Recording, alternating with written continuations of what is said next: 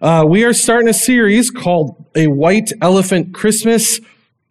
Our hope is that we get an opportunity to take the Christmas time, the Christmas season. We usually do a series kind of for 4 or 5 weeks and think about something specific. And so this year we chose White Elephant Christmas because White Elephant gift exchanges often are a place where you go maybe hoping to get something, and you often don't get what you want. Maybe if you've done them enough, you realize you have no expectation at all. Maybe that's where you even feel like just in life. You walk into most situations like, this is going to be terrible. But it's that idea that we come hoping for something and often we don't get that. In Christmas season, I think all seasons, but Christmas season can feel like that. We're hoping for things like peace and joy, for rest. And then as the season goes on, we find I'm not really finding rest or peace or joy. And sometimes it even feels like it's amplified during this season.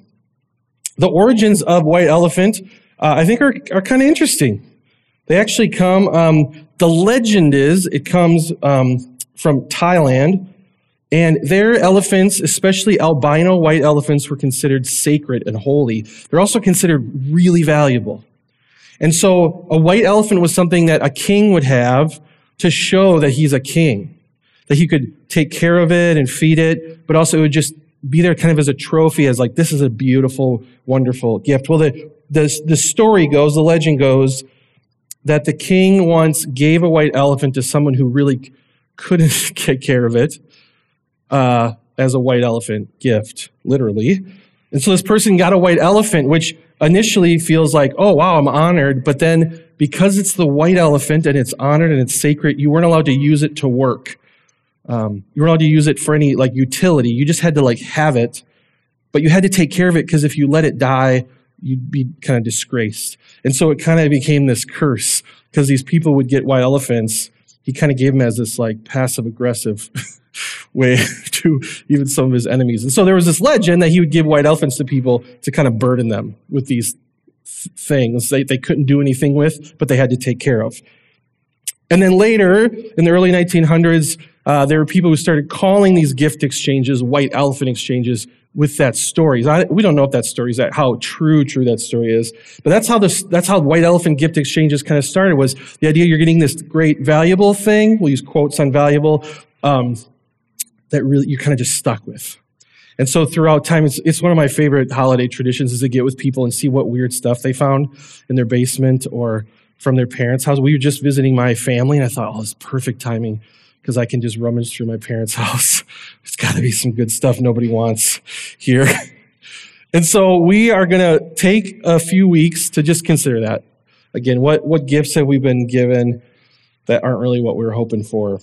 And maybe how Christ actually has already given us those gifts. Well, I was excited about this because I love giving white elephant gifts. All year long, I kind of collect things. And so actually, is Jeff here? I actually have yours. Do you want it now? Oh, why don't you come up? I actually have Jeff's white elephant. I found this for you, Jeff, and it's exactly what you want. You just want to stand up here? It's huge. Should I go over on that side or is it going to be a barrel? There's no, this won't hurt you. I got this just for you, though. First of all, what do you hope this is, Jeff? I hope this is a Pfluger presidential spin cast reel for ice fishing with 7 bearings. Oh, you're going to be really happy then about this. You want me to hold it while you unwrap it? Oh, sure, okay. Is it an ice fishing reel? Oh, it doesn't look like that. Oh, what is this? What is this, Jeff? Wow. Yeah, pull up. Is It's a giant lawn ornament. It's a piggy bank or a dino bank, I guess you call it. I also learned years ago if you glue the little wiggly eyes on there, it makes everything better. That's yours, Jeff. Otherwise, I couldn't tell which is ahead. Yeah, you wouldn't be able to tell. Well, Merry Christmas, brother. Merry Christmas. Thank you. That's all yours. Do not leave that here at church. That's a rule. That goes right to your small group will love it. Isn't that fantastic? What do you ever do with a giant? My favorite part of that piggy bank, this just adds to the illustration. It has a slot in top, but there's no way to get the money out of it. There's no bottom. It's perfect. Just save that money. Save that money. So we get these things, right? Well, today we're looking at a gift we hope we receive our ice fishing reel. It sounds like a really nice one, but instead we get a plastic dinosaur piggy bank with googly eyes. And so today we're looking at a thing we hope we get, I think, at Christmas and all the time, which is peace. And often we unwrap it and it's far, far from peace. And so I actually looked at, this is the time of year that often people are writing a lot about how to find peace and how to find tranquility and things. And so it didn't take long to just Google search, how do I find peace? And I found this great website, how to overcome fear and anxiety with these helpful tips. I love that the subtitle is Find Your Hakuna Matata, which is if you've seen The Lion King. I assume many have. This article, actually, I searched for peace, and it came in a series of articles about how to find peace, and some at the holidays. And so I kind of scrolled down, and the first thing I actually saw was a Charles Spurgeon quote, which is an old pastor from a long time ago who we love at Hope. I love a lot of what he's written and what he's done. And so I thought, well, this is a great start. He says, anxiety does not empty tomorrow of its sorrows, but only empties today of its strength. Charles Spurgeon, I thought, oh, this is great. I'm encouraged by this, how it's starting. And then it goes down and says, you create your own fear and anxiety. You can also create your own peace and serenity.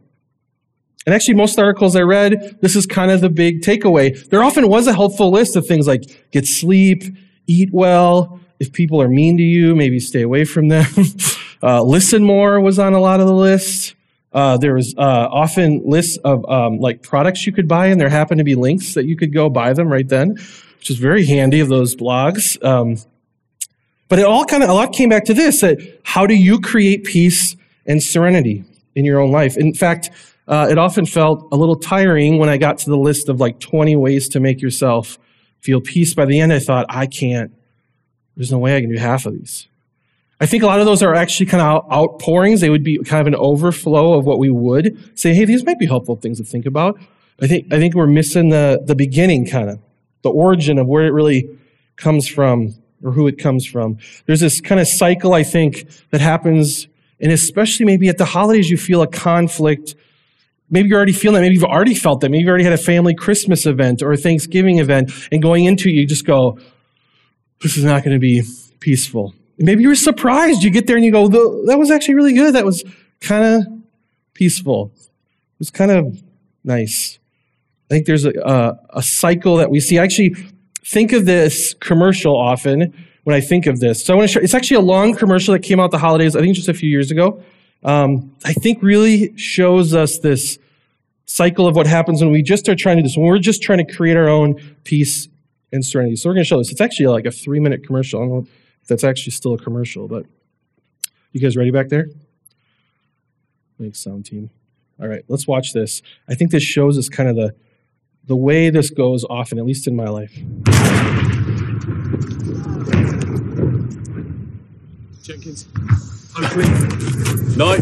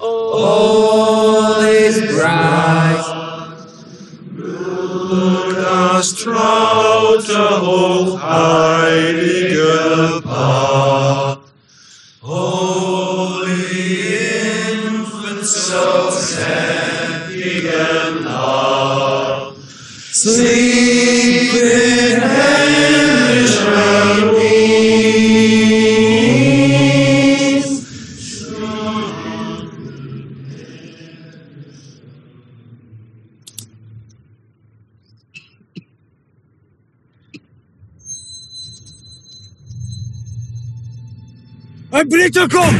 Ein Berichter kommt! Jim? Jim, don't do it! Halt! Er ist nicht bewaffnet!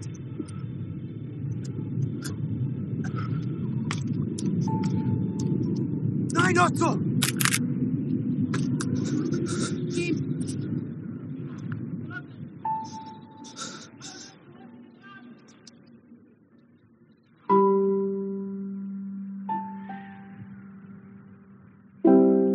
My name is Jim. Mein Name ist Otto. Pleased to meet you, Otto. Freut mich. Rose, she's called. Das ist schön. Das ist schön.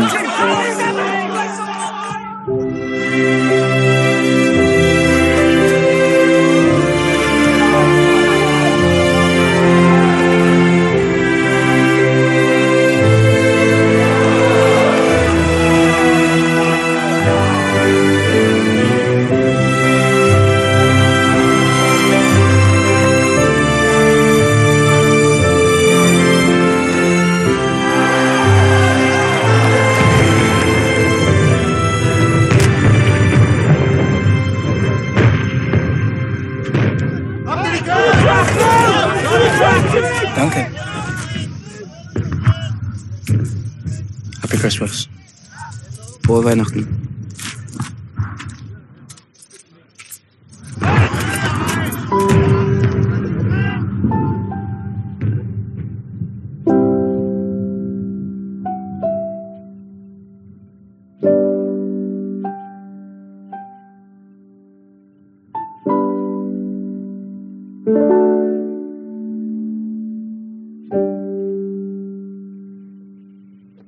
I don't know what they sell, but I'm buying all of it from that commercial.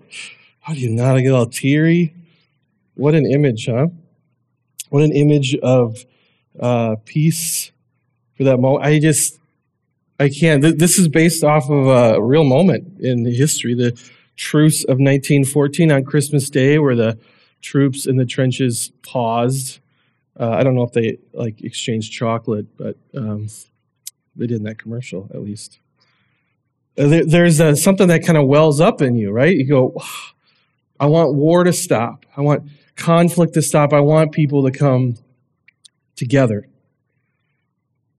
But I think it illustrates so well that it doesn't seem to last.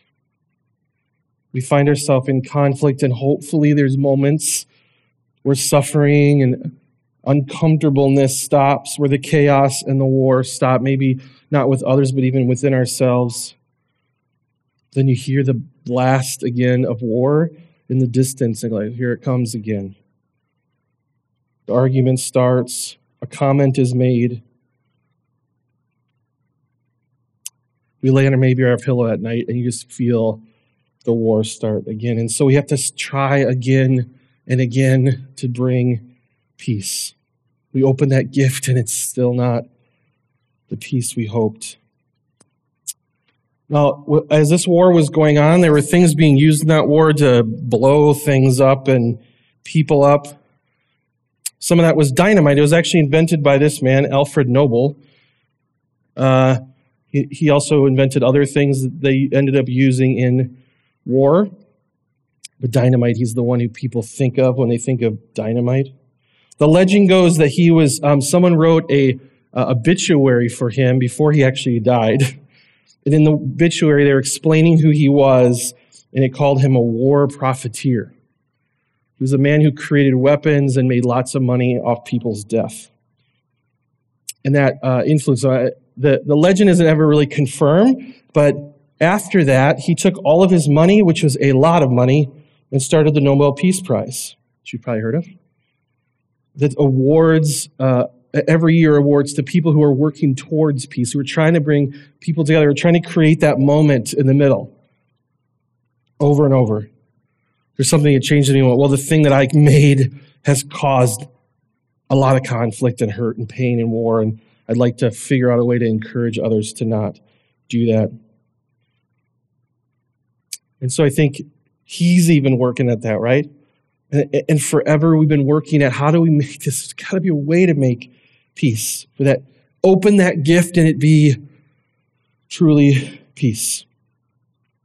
I think it's important for us to go back to how this started, why we're in the place we're in, and how there is an answer to this. There is a gift of peace. We might just be looking maybe in the wrong spot at times. It all starts in creation in the book of Genesis. In Genesis 1, we see that God saw all that he had made. Our God, our creator, was already there, and he makes the world. The birds and the beasts and the seas and the mountains. He makes it all. And he says it's very good. There was evening and there was morning on the sixth day. We see over and over, this is good, it was good. There was shalom, which is the word for peace in Hebrew. There was shalom. Now God saw all of this, and he even made people. Adam and his wife, he made it. First he makes Adam and says it wasn't good for Adam to be alone, and so he makes Eve. He makes her actually out of one of Adam's ribs. They're this incredible complement to one another. And it says Adam and his wife were both naked, and they felt no shame. There was a time where there was no shame. The two of them were just together, and things were good. There was not even a worry of war breaking out again amongst them. There was no shame. But it didn't last real long because there was this one tree, and God said, please don't eat from this tree. It's not going to do what you think it's doing. In fact, it's going to bring everything but peace. When the woman saw that fruit in the tree was good for food and pleasing to the eyes, she'd been deceived by the snake. Satan, God's adversary, had come and said, I don't think God has your best intent. She saw that the food was pleasing to the eye and also desirable for gaining wisdom. She took some and she ate it. She also gave some to her husband who was with her, and he ate it. Adam and Eve stood there and decided to turn from what God had called them to, which is a life of peace and joy in him, and decided maybe we can do this on our own. Then the eyes of both of them were opened, and they realized they were naked. Remember before, they were naked and there was no shame. They were naked and they sewed fig leaves together and made coverings for themselves. All of a sudden, there was shame. All of a sudden, there was conflict. All of a sudden, there was internal struggle and chaos. The cycle just started then and continued on from war and internal struggle to moments of peace in God's people, to hearing the fire, the gunfire, and the booms in the distance, knowing, again, it's going to come. Whether it's between nations or people or just internally or just even with the land, always conflict, always brokenness, this thing that we call sin. And people are looking and looking for the same thing we look for. How can we open the gift of peace and actually have it be peace? Well, Isaiah says, a prophet in the Old Testament here, he says, hey, there actually will be peace. It's coming. It's coming. He says in Isaiah 9, 6 through 7, he says, for to us a child is born, to us a son is given, and the government will be on his shoulders, and he will be called the Wonderful Counselor, the Mighty God, the Everlasting Father, the Prince of Peace. It's royalty that brings peace. There's going to be one that comes. He's going to finally bring peace. This word peace here is the word shalom, which doesn't just mean like, sometimes when I think of peace, I just mean like I'm comfortable. There's not conflict. I just feel good, or maybe even just like neutral. I don't necessarily feel like excited or really happy or really sad. I just feel like, okay, I'm content. The word shalom actually means more wholeness. So you say there actually is going to be a prince that brings kind of wholeness to you. You might not even be fully like conflict free, but there's a deep inside it, there's a wholeness to who you are. This person will bring this. Also, we hear this other great news of the greatest of his government and peace, there will be no end. He's going to bring peace, but it's not going to be like he just brought people together for Christmas to play soccer in a field and then they're going to go back, like we've seen over and over and over with leaders and kings and prophets. No, he's going to bring it and there'll be no end. And he'll reign on David's throne and over his kingdom, establishing and upholding it with justice and righteousness from that time on and forever. The zeal of the Lord Almighty will accomplish this. He says there's going to be someone's going to come. And he's going to bring wholeness, peace, and it's not going to end. It won't continue. And then we know that happens, right? We're far from that moment historically in time, and we know between Isaiah and this moment today in this auditorium in Columbia Heights, there was a moment in the Middle East when a baby was born. A child was born. He was given to us. His name was Jesus, and he was the Prince of Peace. And he would come to destroy that chaos and destroy the things that brought the unsettled unwholeness that made us kind of broken pieces and not whole. There's a moment in the book of John 14, that Jesus is with his disciples as before. He's an adult, and he's with them, and he's teaching them about the Holy Spirit coming and what life is going to look like. And he's encouraging them that he's about to go die on a cross for them. He's going to raise from the dead, and he's going to bring his kingdom of peace. And he says something really, really important about peace that I often get wrong. He says, "Peace I leave with you. My peace I give you." This is Jesus talking. "I do not give to you as the world gives. Do not let your hearts be troubled, and do not be afraid." Do you hear what he says there? We don't want to miss this. Peace I leave with you, my peace I give to you. Jesus, our God, has been born in a manger so humbly, and he's come and he's now been healing people and caring for people, showing what it looks like, bringing the kingdom of God with him. And he says, hey, you're troubled, you're worried, there's conflict, there's chaos. I'm going to give you peace. And then he says this, I do not give to you as the world gives you. You're going to think there's a lot of ways. You think there's going to be 20 steps to bring peace and serenity to yourself. That's not the peace I'm bringing. I'm bringing a wholeness to you that the world can't bring. You keep looking there, and you're going to keep opening gifts that aren't going to be the kind of peace that I'm bringing, the wholeness that I bring to you. And as they continue talking with him, and he's preparing to die, he says, again in John 16, I told you these things so that you may have peace. In this world, you'll have trouble, but take heart. I've overcome the world. That gift you keep getting from just looking within yourself or the 20 steps to find peace, that seems to just, again, bring war back. Don't be troubled. That actually isn't where peace comes from. Take heart. I've actually overcome that. That war will end. And then he does go to a cross. And he takes on the greatest amount of conflict. He has the least amount of peace that anyone's ever felt.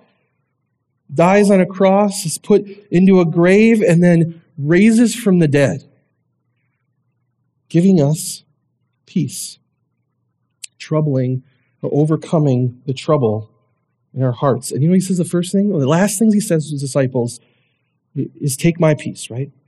Peace I leave to you.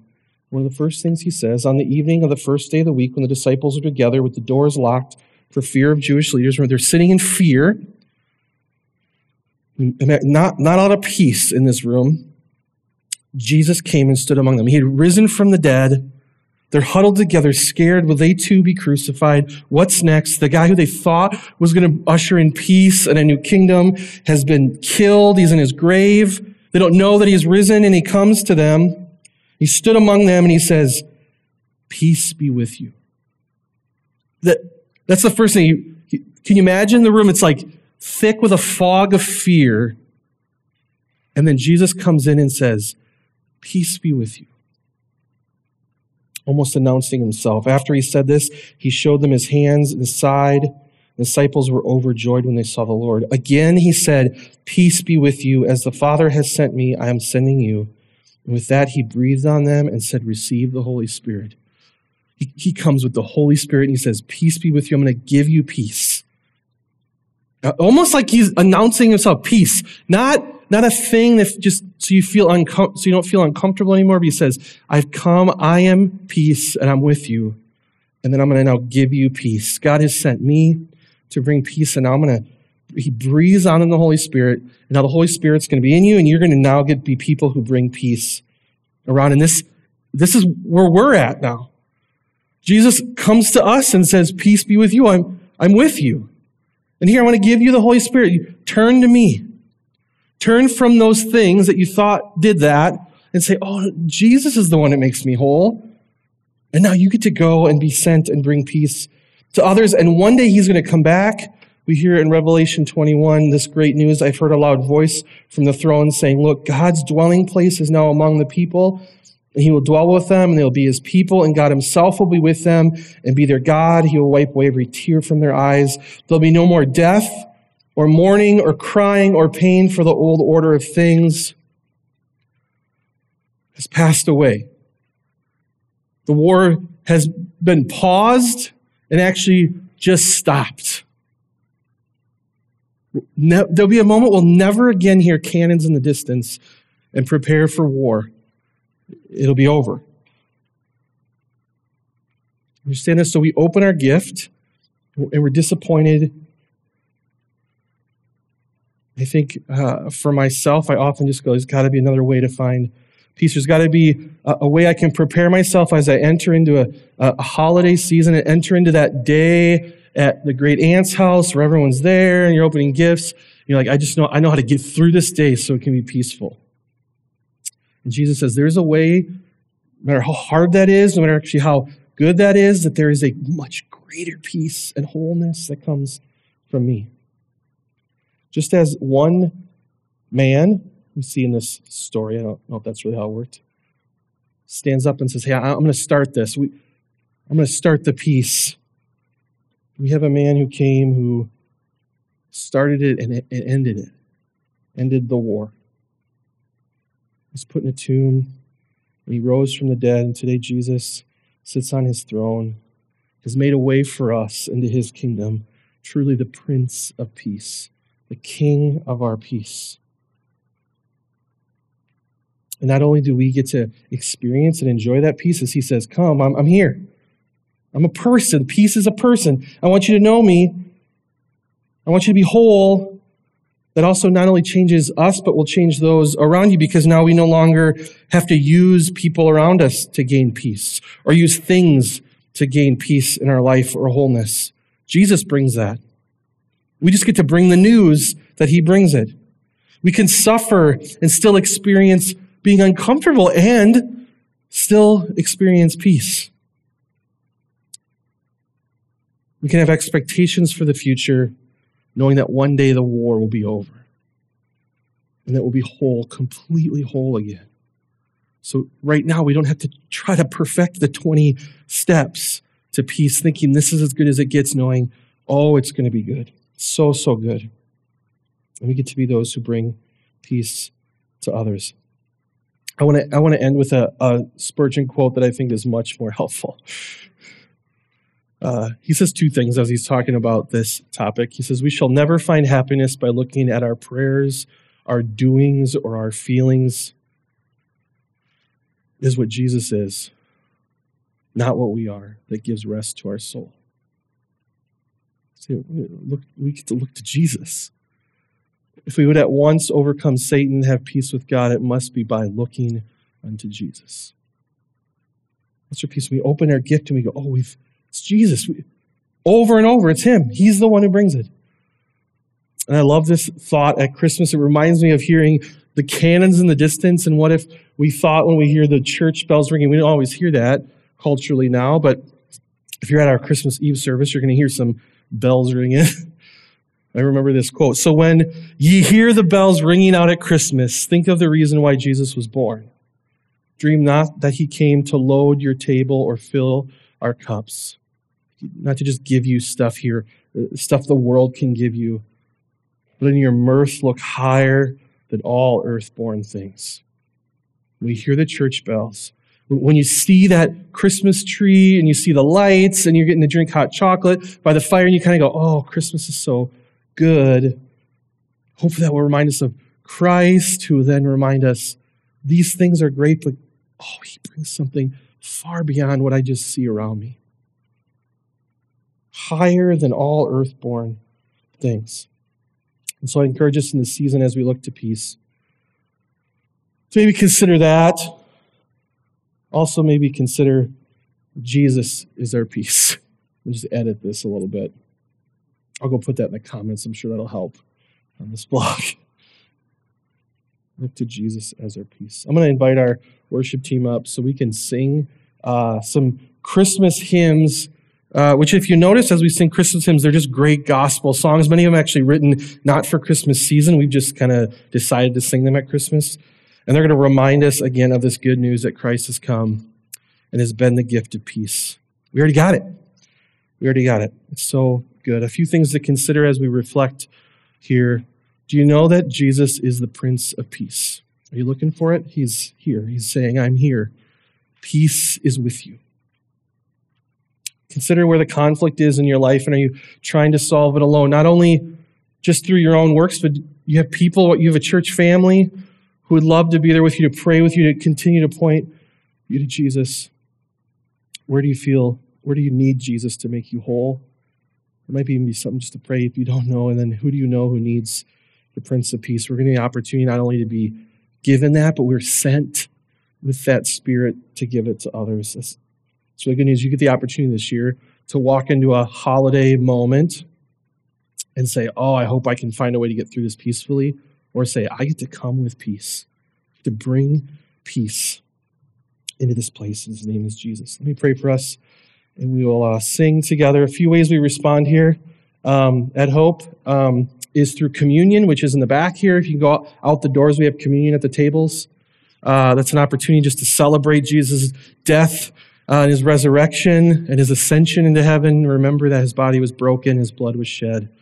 It's really good news. That's why we do that, to remember that good news that brought about peace. Also, there's people in the back of the room who will pray for you. They'll have yellow lanyards on. If you just need prayer, whether or not you need to say anything, you just walk up and look at them or say, I need prayer, and they'd love to pray for you in this season.